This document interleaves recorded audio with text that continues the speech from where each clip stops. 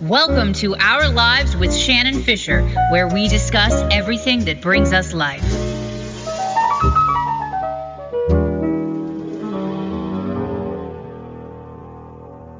Hello, everyone. Welcome to Our Lives with Shannon Fisher. This is your host, Shannon Fisher. My guest today has written an instant New York Times bestseller. It has already been optioned as a major motion picture by Steven Spielberg, and we're going to talk about it. We've got the pleasure of speaking with Judy Battalion, and she is here to talk about her newest book, The Light of Days, the untold story of women resistance fighters in Hitler's ghettos. Judy, welcome. Thank you so much for having me. Now, a lot of people assume that all the World War II stories have already been told, but you have managed to find an immensely compelling story, or hardly anyone has ever heard. It's a group of brave resistance fighters who were Jewish women in Polish ghettos, and some are still in their teens, who kind of served as an armed underground resistance in more than 90 Eastern European ghettos. How did you stumble upon this information? I came to this narrative, to this story, to this information completely by accident. I never intended even to write a history of the Holocaust at all. It actually began, it's 14 years ago. I can hardly believe it. And I was living in London at the time. And it was a time in my life where I was thinking a lot about my Jewish identity. I'm the granddaughter of Holocaust survivors. But I was thinking about what I call the emotional legacy of the Holocaust, about how trauma trickles through generations. And I'm a very anxious person, and everything at that time felt very dangerous to me. And I began to wonder how much of my anxiety was due to my Holocaust heritage. How much had my family's past shaped how I perceived, how I reacted to everyday dangers? And I decided to write this was going to be a personal performance piece around these issues of danger and the legacy of the Holocaust. And I went to do some research on this in the British Library and happened to come across an old dusty book. And it was an unusual book. It had a blue fabric cover with gold lettering, and it was in Yiddish. And it was called Frauen in the Ghettos, Women in the Ghettos. And even as unusual as the book is the fact that I speak Yiddish. So right. I started just flipping through this because I was curious about this object. And inside, this was 200 pages of stories of young Jewish women who fought the Nazis, and primarily from within the ghettos in Poland. And these were chapter titles like Weapons, Ammunition, Partisan Combat. These were stories about women jumping off trains, about Jewish women blowing up trains. And I had never heard anything like this. And that's how the project found me.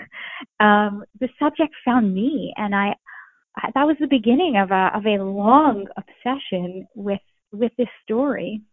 Well, that is understandable. You said that their spirit of resistance was colossal compared with the Holocaust narrative that you'd grown up with your Jewish parents. And so is it that spiritedness kind of contrasted with the reason you were doing the research that made you decide to dive all the way into this? Yeah, I think that's a fair way to describe this. I was stunned by the material in this book and by it was little bits of narratives. But also by the tone. This was not a sorrowful reflection of the Holocaust where I felt so much of my own life there was so much sorrow and so much grief. Of course there was. But this book, these documents from the 1940s, they were angry. They were furious. They were passionate.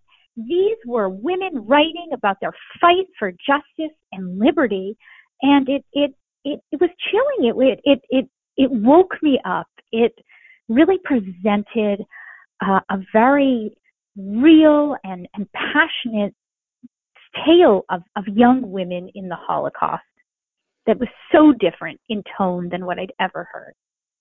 Absolutely. And these women were hardcore. I mean, they witnessed brutal murders and their communities were shattered. They were interned in Gestapo prisons. They smuggled weapons and built systems of bunkers and would seduce soldiers to kill them.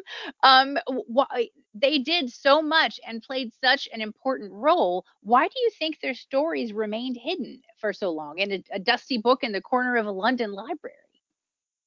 I mean, and they're such dramatic stories. They're such important stories, and there's so many of these women. There are hundreds, if not thousands. How did I not know this? Right. How did I, who comes from a survivor family and community, I have a PhD in women's history. How could I not know about this? And it's a great question, and it became a sub question in all my research. On the one hand, what happened? What's the story? And on the other hand, what happened to this story? And I do get into this in much greater detail in the book. But in the interest of time, I'll just say very briefly that there are two stories that have been suppressed. One is the history of Jewish resistance in the Holocaust, in particular in Poland. And the other is women's experience in the Holocaust. And both of these strands have been under-discussed for reasons that are political, having to do with zeitgeist, having to do with what we're interested in at different times. Sure. And also simply because women didn't tell their story, or they told it and then they stopped. They weren't believed, or they were accused of being collaborators, of sleeping their way to safety, of leaving their families in order to fight. They felt that compared to their survivor peers who'd been through Auschwitz, they hadn't had it that bad. They didn't merit sharing this narrative. And for many of them too, they were so young during the war. And when the war was over, they had their lives ahead of them. And it was so important for those who survived to keep on surviving. And for many of them, they needed to start fresh. They needed to put the past behind them, have children, create new families, and they wanted to raise these new families in happy, normal environments. So they didn't talk about it for a long time.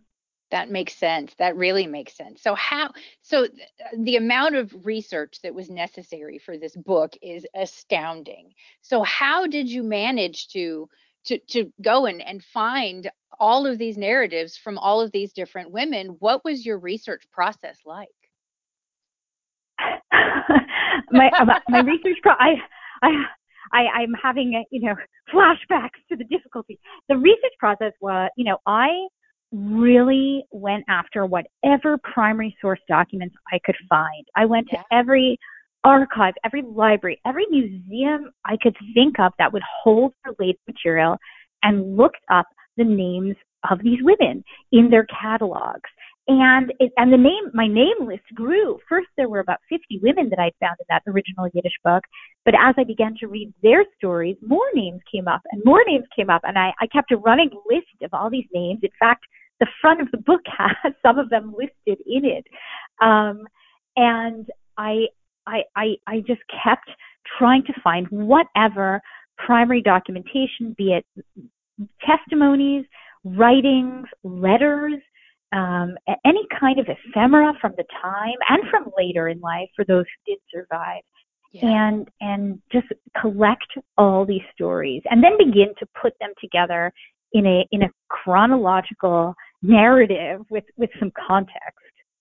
Sure. And you said that a couple of times you would find conflicting accounts of events, and then you would have to do further research to be able to put together a complete narrative. I mean, kudos to you, because that was this is such a detailed book, and it's such an exciting story. So it's really kind of no wonder that it has been optioned to be a major motion picture. So what is the process of that? Did you get approached about turning this into a movie? How does that happen? Yeah, I mean, as soon as I sold the book, which was sold on I hadn't written it yet. It was a proposal. It was a proposed project. I had interest.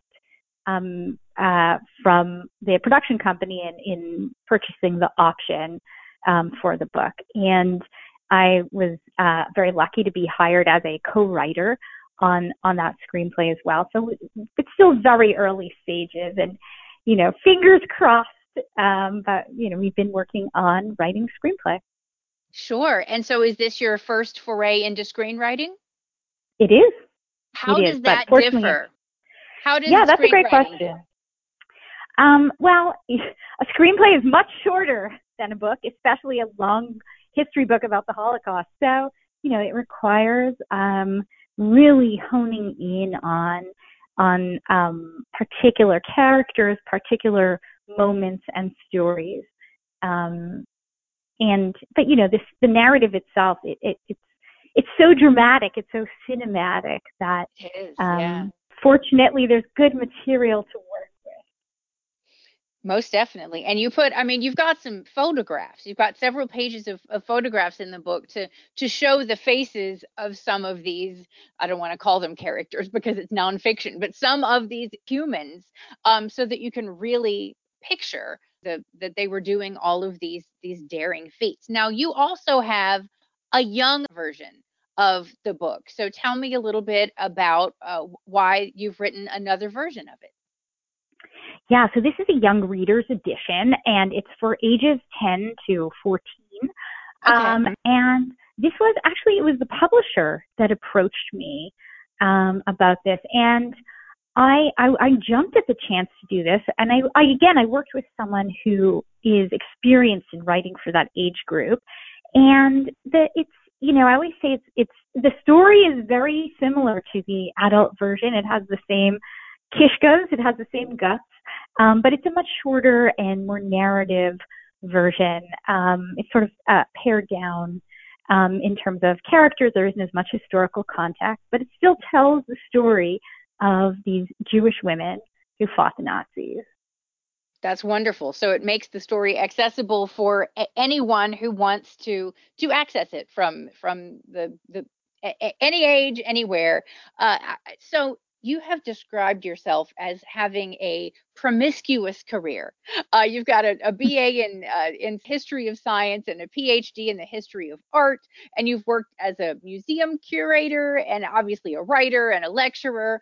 So what it has led you on such a varied career path? I think I'm just someone that never knew what she wanted to be when she grew up. I still don't. Who knows what's next? Sure. I I I I I I've been lucky to follow passions for a lot of my career and engage in different kinds of projects.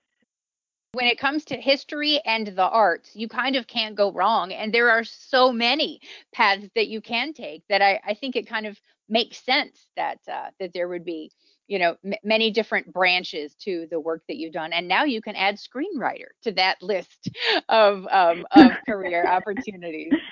This book became an instant New York Times bestseller.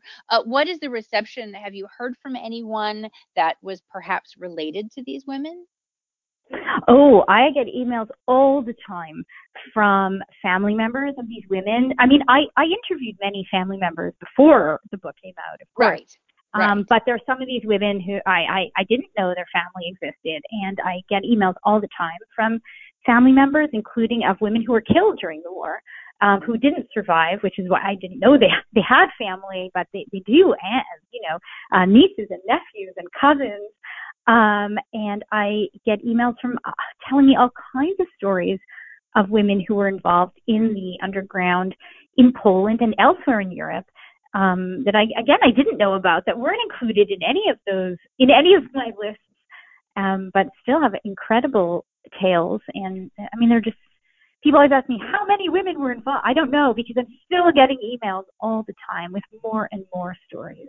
Sure. There is so much left to tell in the world of so many historical events that it's such a blessing that you were able to talk to family members of, those who survived and, like you said, those who didn't, to get additional perspective of that which lives on. And like you said, trauma can sometimes live on in family. So it's interesting history kind of follows us around. Well, so you are participating in the Miami Book Fair.